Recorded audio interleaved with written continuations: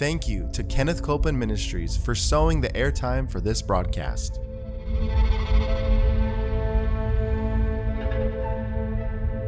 There's enough power in every sick room and in every hospital room to raise up that sick one.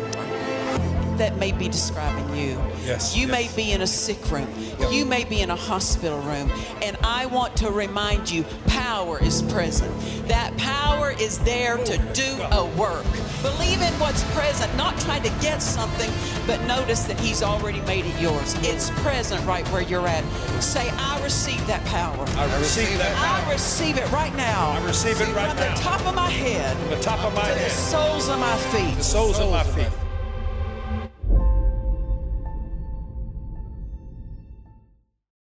We're so glad to welcome you today to Jesus the Healer. Thank you for joining us. Come on in. We're going to have us a good time. We're going to be continuing along the line of teaching with a series that we've been on for several weeks now on victory over grief and sorrow. As I said, the good thing is it's about victory. It's about victory and our victory over grief and sorrow. We have to be skillful with that. Amen. At different times in the broadcast, I've referred to my husband's homegoing, and that was unexpected for our family, of course. And how did we walk through it? What did we do toward our thought life, and how did we respond to it? Because it matters how we respond. I said it matters how we respond. You know, what the devil brings isn't always the issue. It's how we respond. How we respond. That's the issue. And so we're privileged to share what we know and what God has taught us about that, because we want to be a help to someone else who may be facing things. Because I don't care who you are, you're going to face the emergencies of life. You're going to face crisis and tragedy and difficulties. Having faith doesn't mean you're dismissed from these. Having faith means you overcome them. Amen. We've been taking as our golden text Isaiah chapter 53 and verse 4 that says, surely He has borne our griefs and carried our sorrows. So we don't have them anymore. He took them. That doesn't mean when I say that there's no grief or sorrow, I'm not saying that it's wrong for you to cry, that you won't ever weep over a situation, but we do not have to get in the flow of grief and sorrow. We don't have to get entrenched in a wrong direction in our life, because those things steal from us. They don't add to us to get in the wrong flow and to be troubled by an event. Amen.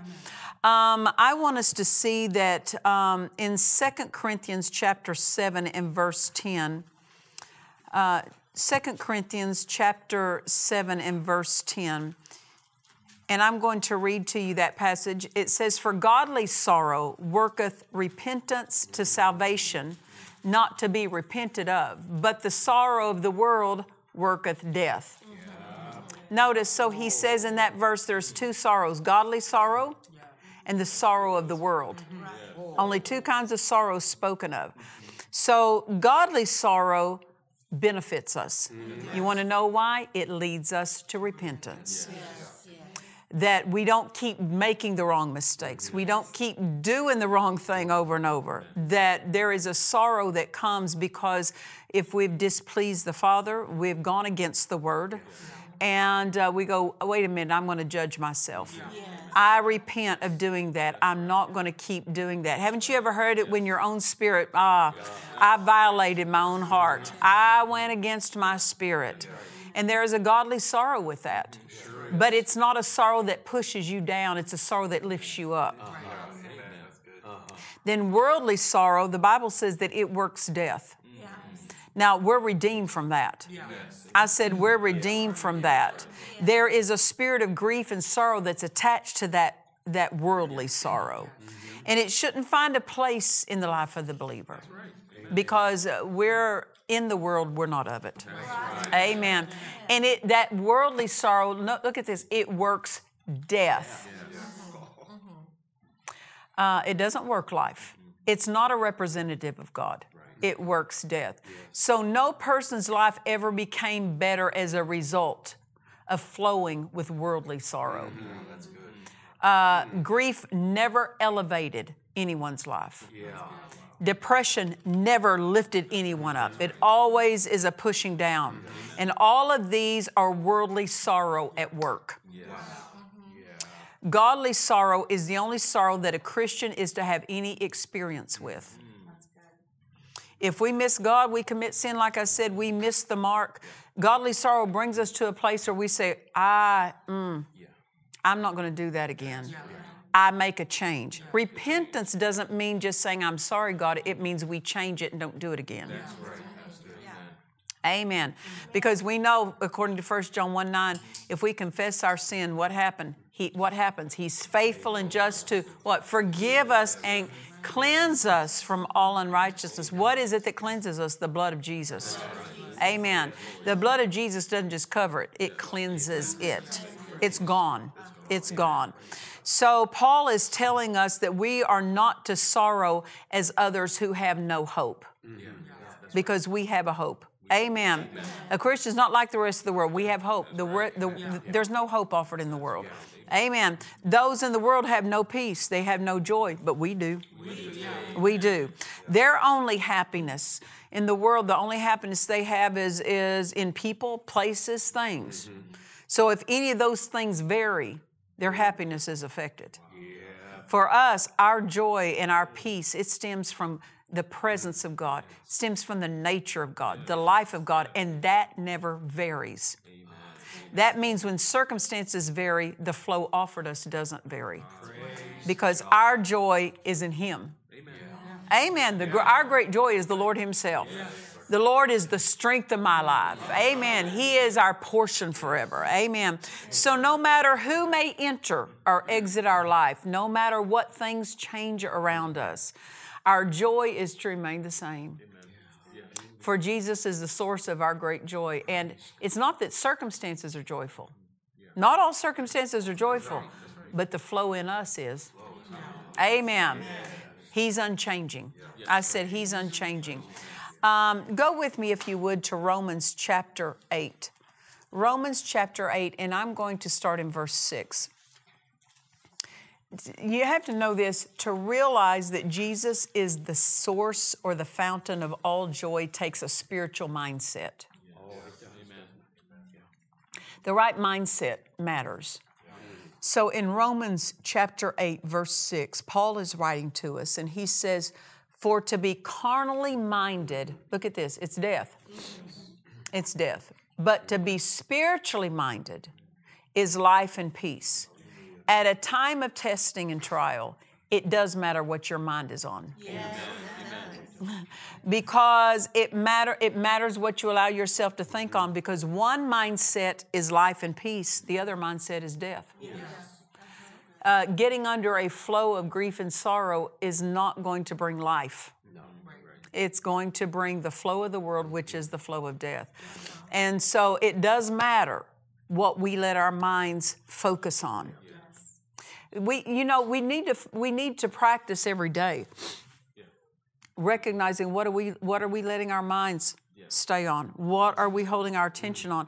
Because if we're not mindful during every day, we're probably not going to be real skillful at it when a test shows up.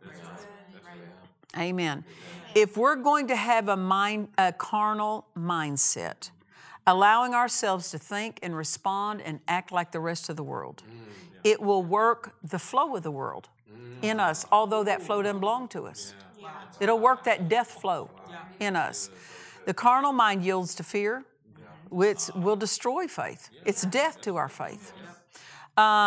Grief, sorrow, and depression are all flows of death that Jesus has redeemed us from. Amen. So we must not allow what He forbid. What cost Him everything? We don't play with it. I said we don't play with it. If Christians have a carnal, natural, worldly mindset, that means that they just respond like the rest of the world. They take the mindset of the rest of the world. That carnal mindset will open the door to the devil. Amen. It'll open the door to the flow that he produces. But we're to be spiritually minded. So to be spiritual involves your mind. It doesn't just involve your spirit. It involves your mind. What we allow our mind to entertain, what we allow our mind to touch on. And we're to be spiritually minded because that will anchor us in a flow of life and peace. To be spiritually minded is life and peace. We don't want to just visit that flow. We want to abide, live in that flow. Amen. To be spiritually minded, we have to think the thoughts of the Word. We have to take what God says and make that our thought life. Amen. To have our attention on what He says. When other things are clawing for our attention, trying to bring great pressure to get our mind on something else, we're to refuse to take our views and our cues from the world. We take them from the Word. Amen. And I've said this before, do not let your emotions lead your life. Our emotions color our life, but they are not to lead us. They are not a safe guide. They are a fluctuating guide. And they're not equipped to lead us. Amen. So to be spiritually minded is to stay in the arena of peace, stay in the arena of joy, and stay out of that mental, emotional arena. Amen. Emotions are part of the soulish realm of man. And man, we are a spirit. We have a soul, which makes up our mind, our will, and our emotions, and we live in a body. Only one of those. Now see, it's not wrong to have those, but it's wrong to let the wrong one lead. Yes. We are a spirit. We are not a body. We are a spirit. We have a soul, and we live in a body. I would dare every one of us either living in a house, an apartment, we live in some kind of residence. Have you ever gotten up and go to the house, wake up and talk to the house, say, I want you to lead me today? What? A house is only to live in, it's not to lead you. The body is only to live in, it's not to lead you. No more than it makes sense to ask your house to lead you in your decisions. You don't ask the house of the body to lead you. It'll want to, but if it does, it'll lead you in the wrong direction. A renewed mind won't let it. Well, even so, the soulish is not to lead us. The emotions, the feelings of men, we're to let our spirit take the lead. Our spirit is the only one qualified to lead because that's where God abides. The Holy Ghost is in our spirit. He's not in our mind. He's not in our body. Yet, Him in our spirit affects our mind, affects our body. Amen. So those who yield to the soulish arena to lead them, the physical arena to lead them, will live unsteady and unstable lives. And there's risk connected to that.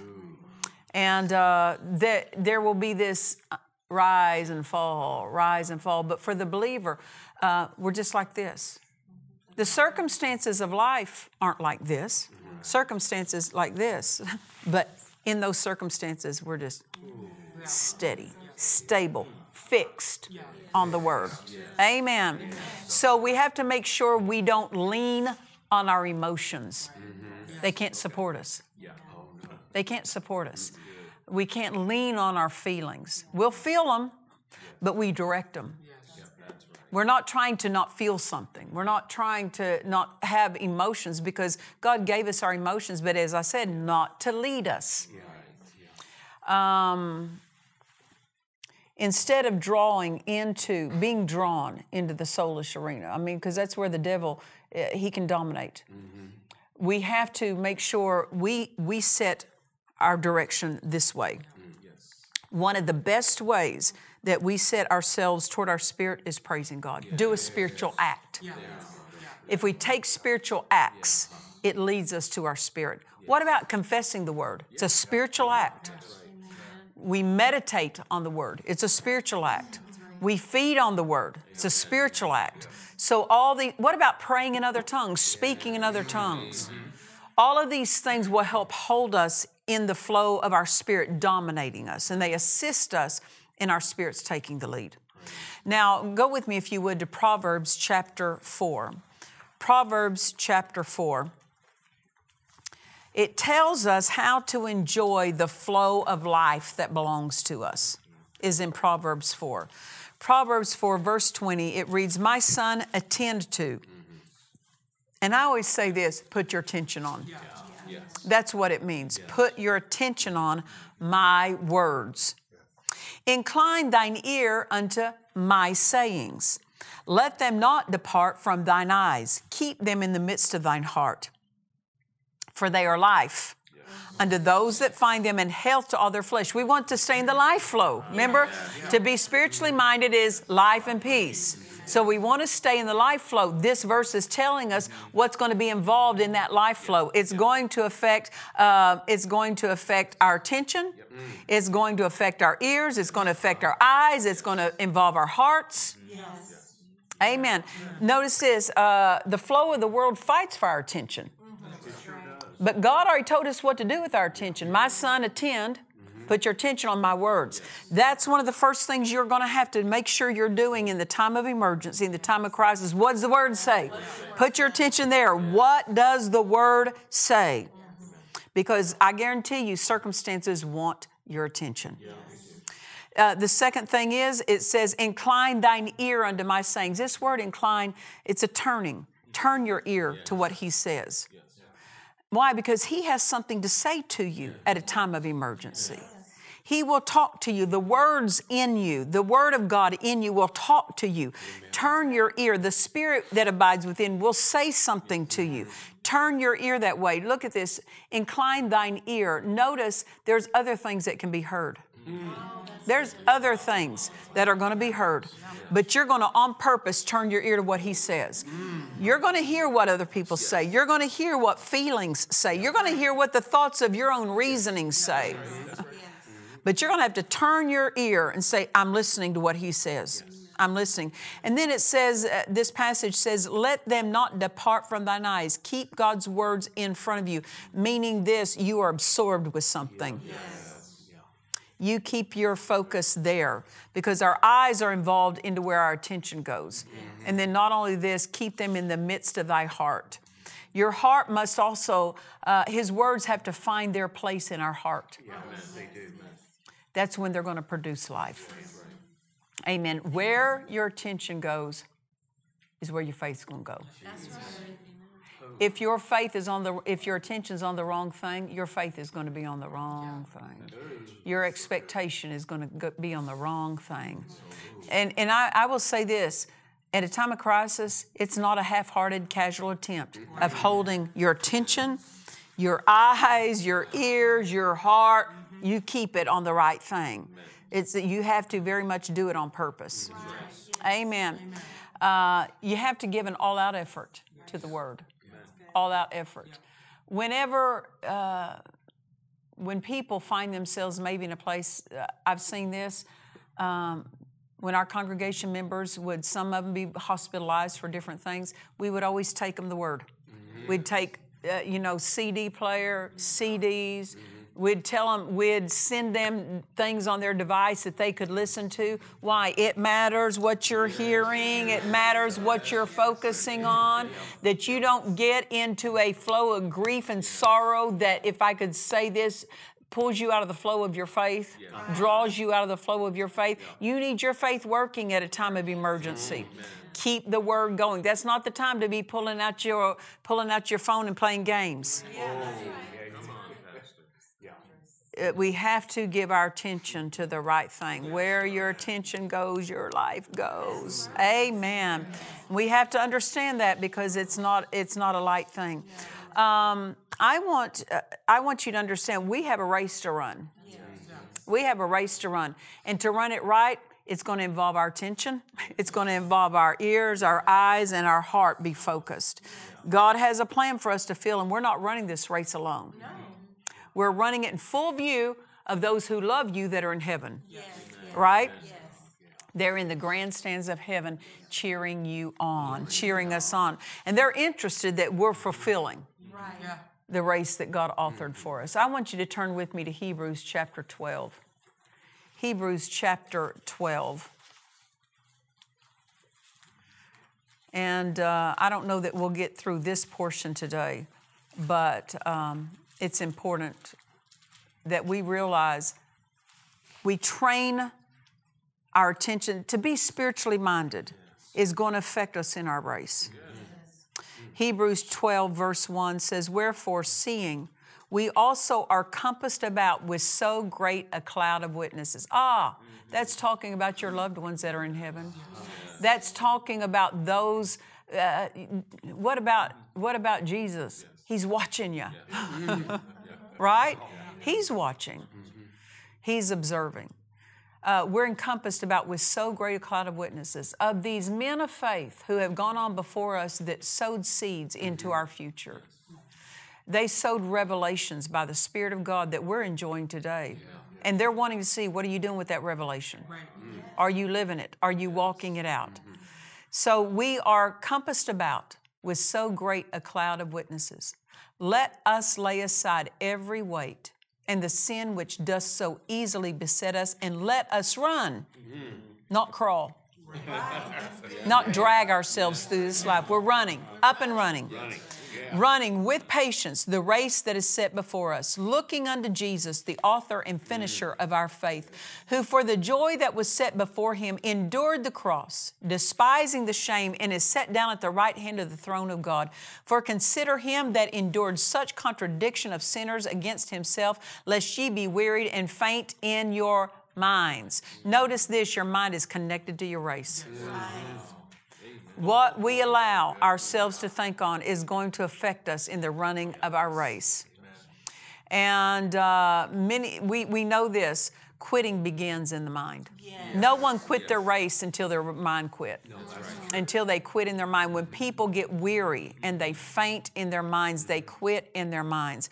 This verse tells us what to do so we don't quit in our mind. Consider him. He went through far more than us. And he did it successfully. And he's the one empowering us, enabling us. Amen. Consider what he did when he was faced with the cross. Well, what does it say? In verse 2 says, looking unto Jesus, the author and the finisher of our faith, who for the joy that was set before him endured the cross. There you go.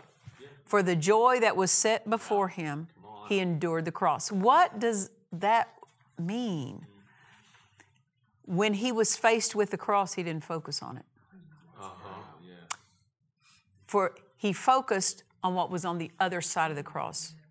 It says here that for the joy that was set before him. There was a joy. What is it? The fulfillment of the plan of God. Being raised, seated at the right hand of God, bringing many sons to glory. All that he did, he didn't do any of it for himself. It was all for us. How did he face the cross? He didn't look at it. He looked on the other side of it.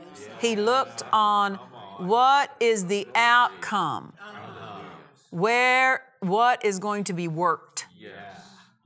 That way, what was immediately in front of him didn't stop him because he wasn't focused on it. Don't focus on what's in front of you. Focus on what's on the other side of it.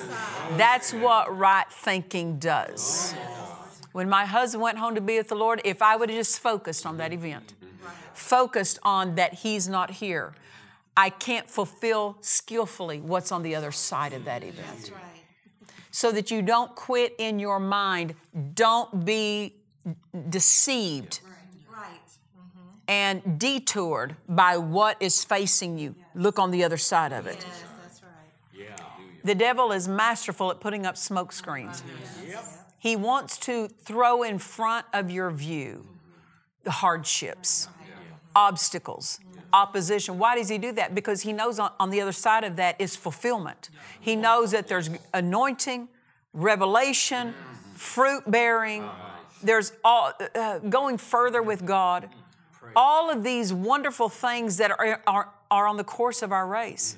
So he throws up these obstacles. Well, you have to realize when something tragic, when something happens in your life, it's nothing but an obstacle to get past, to keep on going. Do not ever let an obstacle stop you and that be your stopping place. How many in the world do that? How do you get past that? You got to be spiritually minded. You've got to recognize it's not just what I see, It's not just what I see right here in front of me. That is my focus. There's a race I'm running. And I'm getting on the other side of this. Amen. When we realize that, we don't quit in our minds. We stay spiritually minded, not carnally minded. Carnally minded, all carnally mindedness is it focuses right here. What's seen? Just right here. Oh, I see this obstacle. I see this financial problem. I see this physical problem. I see this marital problem, this business problem. And they're absorbed and focused with that. Spiritual mindedness looks through it. It treats the obstacle as though it's invisible. It looks clear through it. And that's what it said. Jesus, who for the joy that was set before him endured the cross. It says, looking unto Jesus, the author and finisher of our faith, meaning we have to do it the way he did it. He looked clear on the other side of it. The cross was not his focal point. His focus was on the reward. The reward. Amen. Well, we've been teaching out of our book, Victory Over Grief and Sorrow. We want you to get hold of a copy of it. It'll be a blessing to you. It'll help us to face opposition skillfully and be a skillful doer of the word. You can go to our website at DufresneMinistries.org and you can order your copy today and we'll get that to you. But also, the reason we're able to come to you is because of the generosity of Kenneth Copeland Ministries. They sow this airtime to our ministry, just like they do to all the programmers that are on this network. And it is such a generous seed that they sow to us. And I would dare to say that what you receive on this network is life-changing, because you can't hear the word and something be changed in your life. And so we invite you, if you're not already, pray about becoming a partner today with Kenneth Copeland Ministries, because that keeps programs like this coming into your home. And pray about it. And if you realize, hey, I need to become a partner, go to kcm.org and you can sign up there. But until next time, remember this: Jesus is the healer. God bless you. To watch or listen to today's message and other messages by Nancy Dufresne, visit DufresneMinistries.org. In the book, Victory Over Grief and Sorrow, Nancy Dufresne shares from firsthand experience how even death is no match for the mighty force of peace that is available to every believer. Order this book now at DufresneMinistries.org. God offers you His thoughts. Take them. This life-changing book by Nancy Dufresne, A Sound, Disciplined Mind, will instruct you on how to do that. Order this book now at DufresneMinistries.org. If you would like to share a testimony or let us know how this ministry has blessed you, we would love to hear from you. Please visit our website at DufresneMinistries.org.